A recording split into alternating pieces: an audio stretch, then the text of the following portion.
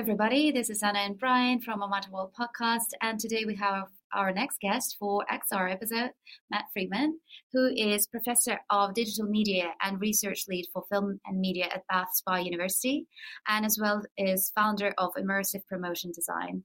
Hi, Matt. How are you? Hi, both. I'm really well, thanks. How are you? Thanks for having me. Good. Can you tell a little bit more about yourself and your background, some kind of introduction? Yeah, of course. So I'm first and foremost, I'm an academic. So, I'm a professor of digital media at Bath Spa. I play kind of research leadership role across sort of film and media. My background, though, is sort of industry as well. So I've kind of been a journalist, a film journalist. I've worked within marketing before then kind of moving into academia, particularly sort of around kind of media and kind of marketing kind of sort of subjects, really. And then more recently, I've sort of started bringing those kind of two worlds together, really, by kind of working on marketing for immersive technologies. So you mentioned I lead a kind of small marketing consultancy that's really sort of based on R&D and research and innovation and kind of developing new ways of trying to commute what VR and AR experiences actually are, particularly to audiences that haven't really experienced these sort of things before. That sounds really exciting. I'd like to dive a little bit more deeper into that, but first, I'd like to ask how did you get involved with XR? How did you? Yeah, so I mean, my experience in XR, I guess, is comparatively fairly recent. I think kind of the last sort of 5-6 years, really. As my background is sort of media more broadly and marketing. I think my experience really was a few years ago when I was at Bath Spa. I was lucky enough to kind of start working on a really big funded project that was funded by the Arts and Humanities Research Council. It was called Bristol and Bath Creative R&D. So this was a sort of massive kind of cross-university project. It had all of the Bath universities, all of the Bristol universities, whole bunch of sort of big name industry partners like BBC R&D and Audible, all involved. And it was really about innovation and supporting the creative sector in the Southwest to sort of integrate emerging technologies, and immersive tech was a kind of key focus within that, really. So we were kind of offering kind of grants to different businesses and academics and different people across the universities, really about trying to support businesses really in terms of how immersive tech can be used, trying to rethink what they can be for. So funding kind of different projects, whether they were in film or performance or gaming or kind of art context, trying to sort of infuse kind of different research approaches within all of this. And then ultimately, supporting industry itself in terms of how to create a sort of pipeline for how to sort of keep these kind of innovations going, really. So I was kind of one of the researchers, one of the co-investigators from Bath Spa that was kind of working on that particular project. And I think at that time, I think kind of immersive tech was it was really becoming kind of a real sort of buzzword, particularly for sort of funders. And as a result, lots and lots of really kind of, cool, exciting projects were kind of being supported, kind of whether it's VR documentaries or all sorts of really kind of cool stuff. And I think was kind of one of the few people in the room that was slightly, dare I say, slightly skeptical, actually, not in terms of about immersive tech or the quality of the work or the partners or the research that we were kind of supporting, but just really from a kind of a sort of audience perspective. I think, because I do kind of work in marketing, it's kind of second nature for me to think about, but who is it for? And I think one of the challenges for the immersive sector has always been around audience, actually. And it's arguably something that is slightly kind of forgotten about, just in terms of really thinking, but this is great. Now, this project's really great. This particular, experience is fantastic. But actually, who is this for? Is this for gamers? Is this for theatre goers? Is this for sort of, film goers? Is this for sort of art enthusiasts? Is it kind of crossing these different sectors? Is it something that's just actually kind of supposed to be more practical on a sort of day-to-day basis? Actually, who is this kind of project for? Which I thought was a real gap, really, in terms of some of the questions that were kind of really being asked. And I guess from there, I kind of sort of saw an opportunity, really, which was thinking about how do we market immersive experiences, really? It's an ongoing challenge. It's one of these questions that no matter who you speak to across the immersive sector, they always go, like, we wish we knew how to do that better. It's a really interesting question, I think, the more you think about it, because the whole idea of being immersed is so personal and it's so emotional that actually it's almost impossible to sort of articulate that in kind of traditional marketing terms when you're thinking about wider audiences, right? Like, how on earth do you re-articulate that sort of really unique feeling of what it's like to be in an immersive experience if you can't actually put the audience in that immersive experience beforehand? I mean, I guess it's a challenge that, the theatre sector for quite a long time were kind of grappling with before they developed certain kind of approaches to doing it. And I think the immersive sector is getting there, but it's arguably sort of still not really there. And I kind of just became quite fascinated, to be honest, with that particular challenge. And then trying to think about, well, actually, how can we broaden the audience for immersive experiences as well? We know that the gaming sector is doing fantastic. We know that there's very clear, successful commercial applications, things like training and enterprise, and then it's kind of starting to be utilized to varying, degrees and successes across, film, art, so on and so forth, right? But actually, how do we broaden that, and how do we develop sort of new strategies and approaches, particularly for people that say have never put on a VR headset before? How do we start to engage these sorts of audiences, right? There's all sorts of barriers in terms of sort of cost and technology, etc. So I kind of made that a little bit of a mission, to be honest. So I started applying for various grants where I could kind of just experiment and kind of look into that particular question. So I was lucky enough to be funded by Story Futures Academy a couple of years ago, where I kind of put together a really exciting team of people across industry, across different universities. We had psychologists involved, we had academics, we had practitioners. And essentially what we did was we sort of partnered with a range of kind of immersive studios and artists, and basically said, we'll do your marketing for free. To be honest, the offer was, we'll do this for you. We'll base it on kind of research and different approaches and audience testing and different kind of academic perspectives and psychology research we're kind of grappling with at the time, to just experiment really and kind of see whether it worked, to see to what extent did we engage an audience? If so, who was that audience? Did we broaden the audience? And it was all kind of very rigorously done in terms of, thinking about applying different tactics and approaches and different visuals and different language techniques, thinking about kind of the creative sector, the different audiences, the different demographics that we were trying to sort of bring together, and then kind of tested it all really and see to what extent audiences were engaged and why and what didn't work, and kind of put all that together really as a series of learnings. And that's kind of sustained my interest really for a few years. And off the back of that, I decided to set up Immersive Promotion Design, which is a sort of small R&D led marketing consultancy that I do as part of my role at Bath Spa University. And it's essentially a sort of R&D cycle. So the idea is that we're constantly doing research into new ways of kind of promoting and communicating and marketing VR or AR or immersive experiences, experimenting, trying new stuff out, testing all of these different approaches, and then putting that into practice commercially by working with a range of clients. So, I do stuff as simple as web copy for an XR studio. It might be to do with social media, or it might be a much bigger sort of marketing strategy and creating the content to actually promote and discuss and talk about that particular work. But the idea is that it's all absolutely based on research and user testing that then we apply when we work with a range of clients really. So XR has become my focus really in recent years, but particularly around audiences and marketing, and just really trying to support the sector, I guess, in terms of broadening the audience and finding new people to care about VR, because they should. Could you share a little bit what the results of this research was?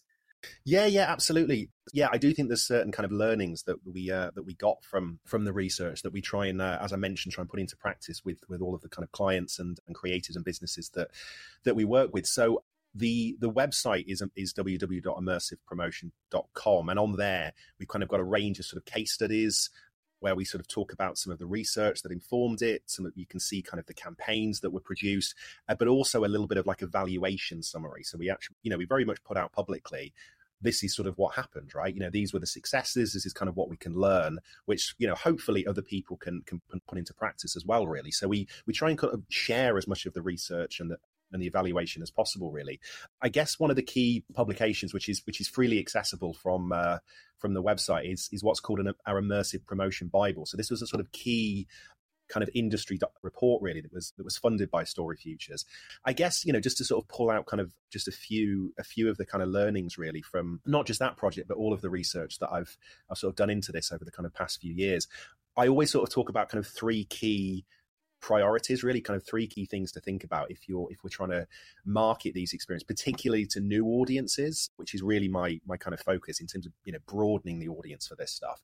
The first really is prioritizing marketing, so whether that is visually or through language or social media, whatever, that really focuses on emotion rather than technology. So if we think about, some of the more obvious or stereotypical, dare we say, ways that something like VR tends to be talked about, we're all very familiar, right, with that kind of very, very stereotypical image of a guy in a VR headset where he's kind of surrounded by like laser beams, for example, and it feels kind of like very Star Trek-y. Or, the kind of marketing that really kind of highlights the technology itself. So I'm thinking about, the spec of the actual VR headset and kind of, close-ups of the headset itself.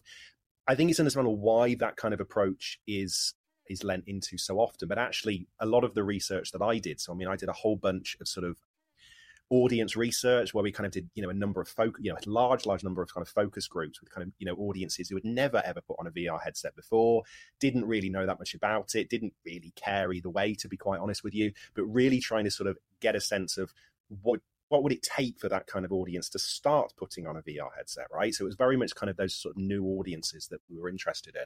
And what we found was that it was emotion. So actually, when we kind of followed up the research with those particular audiences, they never spoke about technology, but they constantly spoke about emotion, the emotion that a kind of an XR experience can trigger, which, unless you've done it, is very, very hard to capture, or very, very hard to talk about, and often is never talked about in a lot of sort of marketing for this sort of stuff. So, the idea that actually VR in particular is actually quite philosophical, it's quite profound in the way that it can kind of open up new worlds and new realities. It can change the way that we see the world. It can change the way that we feel the world around us, even though, of course, it's not really doing that, but it has that particular perception. A nice analogy really is that I worked with a psychologist who likened the idea of VR in particular to a bit like a sort of a child's pop-up book. So the analogy here is that, like, when you are a child, there's a reason, right, why our parents give us pop-up reading books as the first form of reading. And it's because it's that idea that we are, as a child, we are looking at, pages in front of us, and there's a story that's unfolding. And we, in our brain, tells us that that's the reality. Like that literally they are the borders of that reality, right? And then suddenly that flap lifts up and it changes everything. Like the whole preconception of what defines that reality, that story, is changed by something just magically appearing before our eyes, right? And then as kids, our eyes light up and it's like, wow, and then it's that same sense of magic almost, so if you think about a magician on a stage, he pulls a rabbit out of a hat, it's the same kind of emotion of, we think this is our reality, we think this is our world, this is what our eyes are telling us is real, and then suddenly something happens, something appears that completely transforms that. And then as soon as that happens, it's like that sense of, wow, reality can be anything at all, right? We can do and see and feel absolutely anything at all, and it's incredible. And I think that's what VR does, and AR as well, to a slightly lesser extent, or at least in a slightly different way. Really, I think that's what XR technologies can do, and that unique emotion that instills of, my God, like the borders of my reality are not what I thought they were; they're infinite. That unique emotion, I think, is what VR can offer, that I think we need to try and articulate in slightly more creative, clever ways to audiences, because it's such a profound sell, actually, that I think it's such a great way of kind of leaning into what these technologies can offer, right?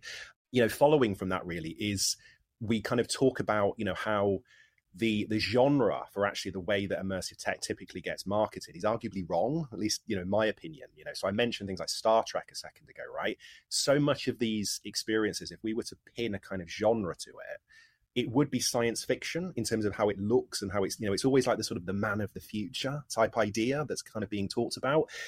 The research that we've done shows, that works for a certain audience, but it doesn't work for a bigger audience, right? In terms of a really, mass audience, it kind of doesn't work because it feels alien, it feels a bit unknown, it feels a bit unfamiliar, there's too many questions that surround it. And as soon as audiences have questions, they kind of go, you know what, I'm going to stick with what I know, I'm going to carry on watching Netflix. You know what I mean? So actually what we need is a slightly shift in genre. So, I mentioned magic a lot. Magic's a genre, isn't it? If you think about the way that magic, whether it's a stage show or, a magician or a film that's kind of magical in some kind of way, think about Harry Potter, there's certain iconography of what we think of as magic that actually is very accessible and is very, very familiar to audiences. So what we try and do is sort of lean in to some of that imagery and some of that language to sort of recapture that sense of magic and mystique and wonder and awe and possibility that then links to that kind of emotion that we talked about, which is incredibly accessible and goes beyond technology and goes beyond headsets and goes beyond gaming and kind of transcends all of these borders a little bit, really. And I think kind of the final learning, really, which is a much more practical one, was the idea that actually because immersion as a feeling is so, or at least it can be so kind of wonderful and exciting and awe-inspiring, actually what we try and do is create marketing that kind of recaptures that particular emotion before, but also after the actual, VR or AR experience itself, right? So of course, there's a lot of work that's going on across the sector in terms of like onboarding audiences, right? Or even offboarding as well.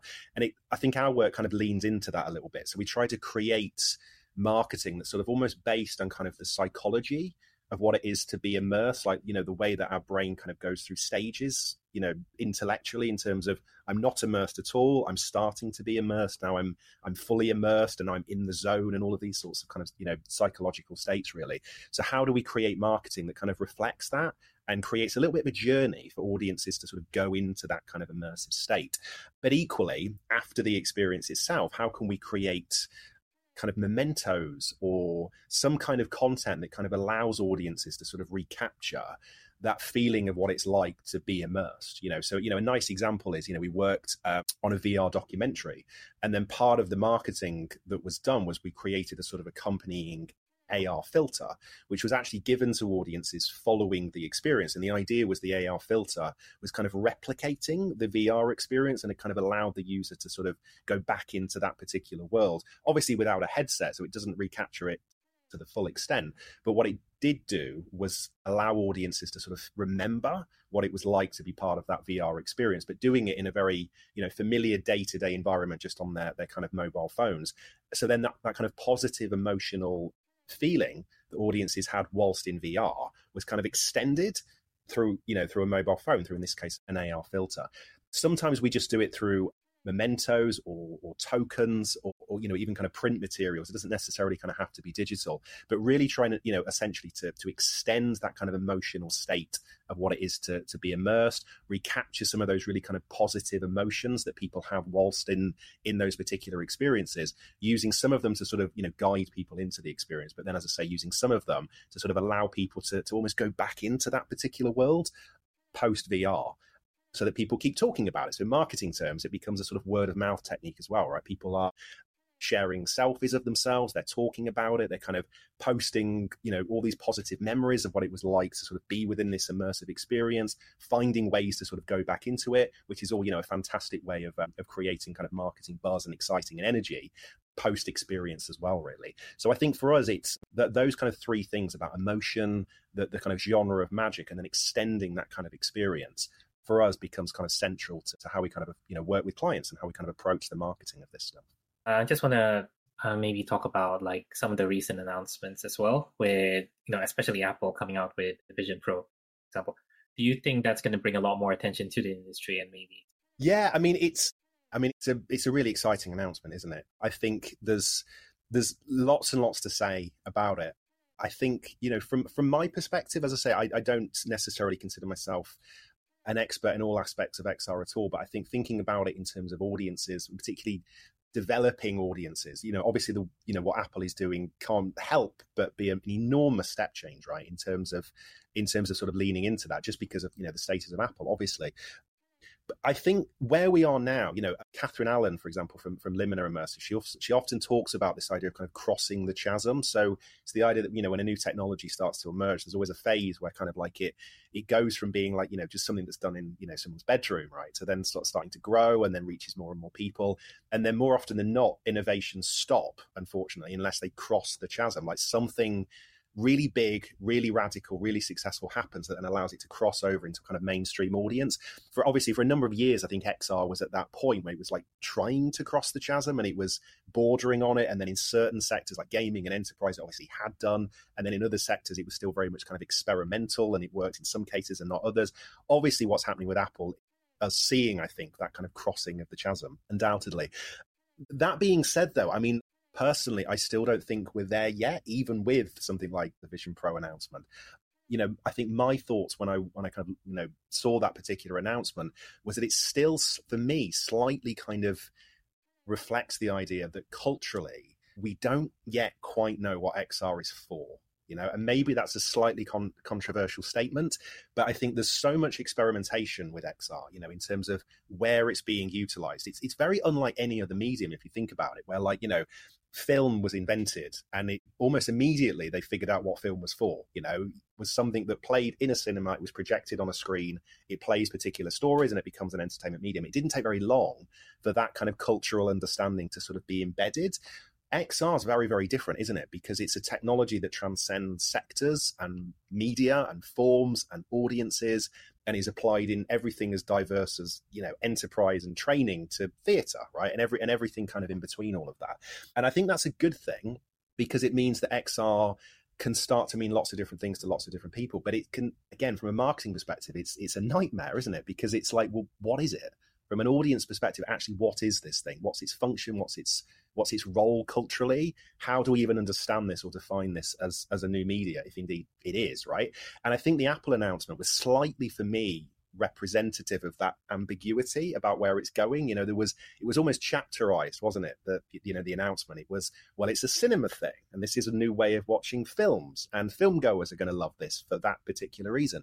But it's equally an office thing, and it's a way of doing your emails and your work, and then it cuts to a different room, right? And then it has, multiple other functions that kind of go alongside of it, most of which arguably don't fit together as an overall experience. Arguably, it's not the same user, is it? Even like the person that's in the office is arguably not the same user that's watching the film. It might be, but it could very well be a different audience. So for me, it's reflective of that actually there's still a lot of figuring out to do in terms of actually who is, beyond gaming, let's say, who actually is the biggest audience for these technologies. What is the key defining cultural industry role that this technology is going to have that's actually bigger than the other stuff? Is it a gaming platform solely? Is it actually a new way of watching cinema? Or actually is it a new way of doing emailing? Is it all of that? And I'm not sure we're quite there yet. And as I said, I think for me, that kind of Apple announcement was just slightly reflective of that. We're still figuring it out. We're still kind of testing the waters with different audiences and different applications a little bit, really.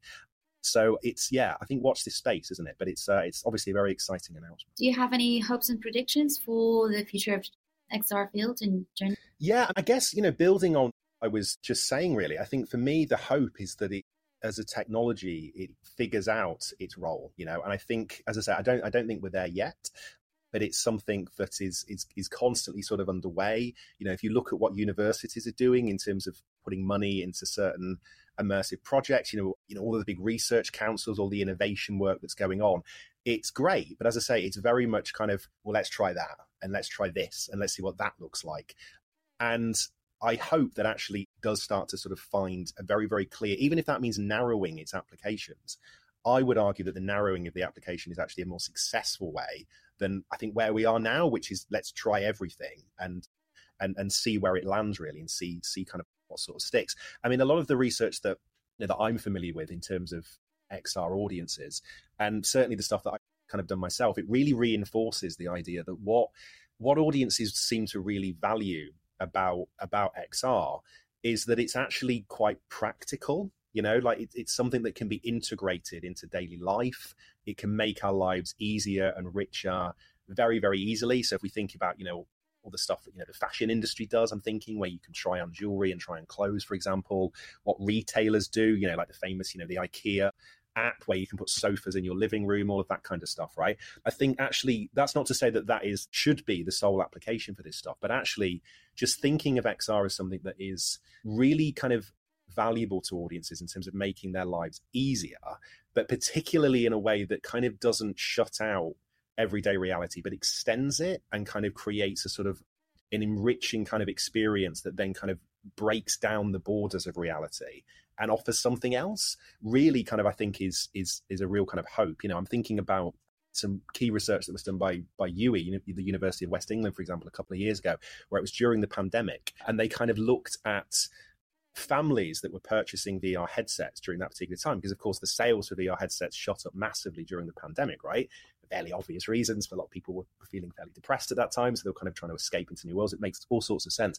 But actually they did a whole bunch of research into, once the VR headset had been purchased, was it still utilized? And if so, by which member of the family and how often, and all of these sorts of questions. And actually the overriding kind of conclusion from that research, obviously this was UK based specifically, admittedly, was that actually a lot of people were buying VR headsets and they used them for a short period of time. But actually then a lot of the time people were stopping utilizing it, and it became a thing that was literally being picked up less and less as the weeks and the months were kind of rolling on.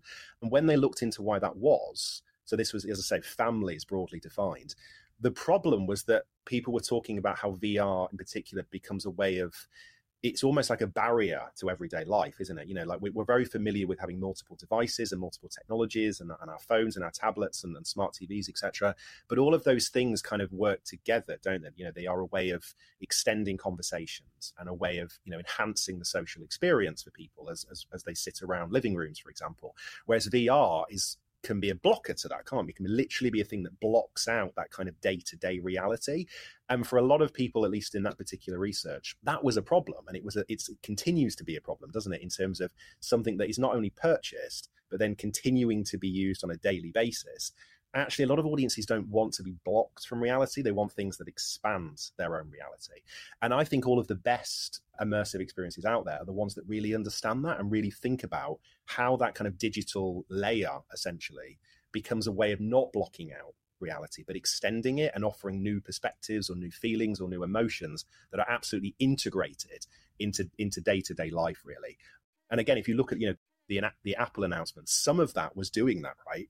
But then other parts of it were kind of blocking it out. So there's interesting kind of mistakes, arguably, that, you know, you could call them mistakes anyway, just in terms of, again, figuring out where immersive works, where it doesn't.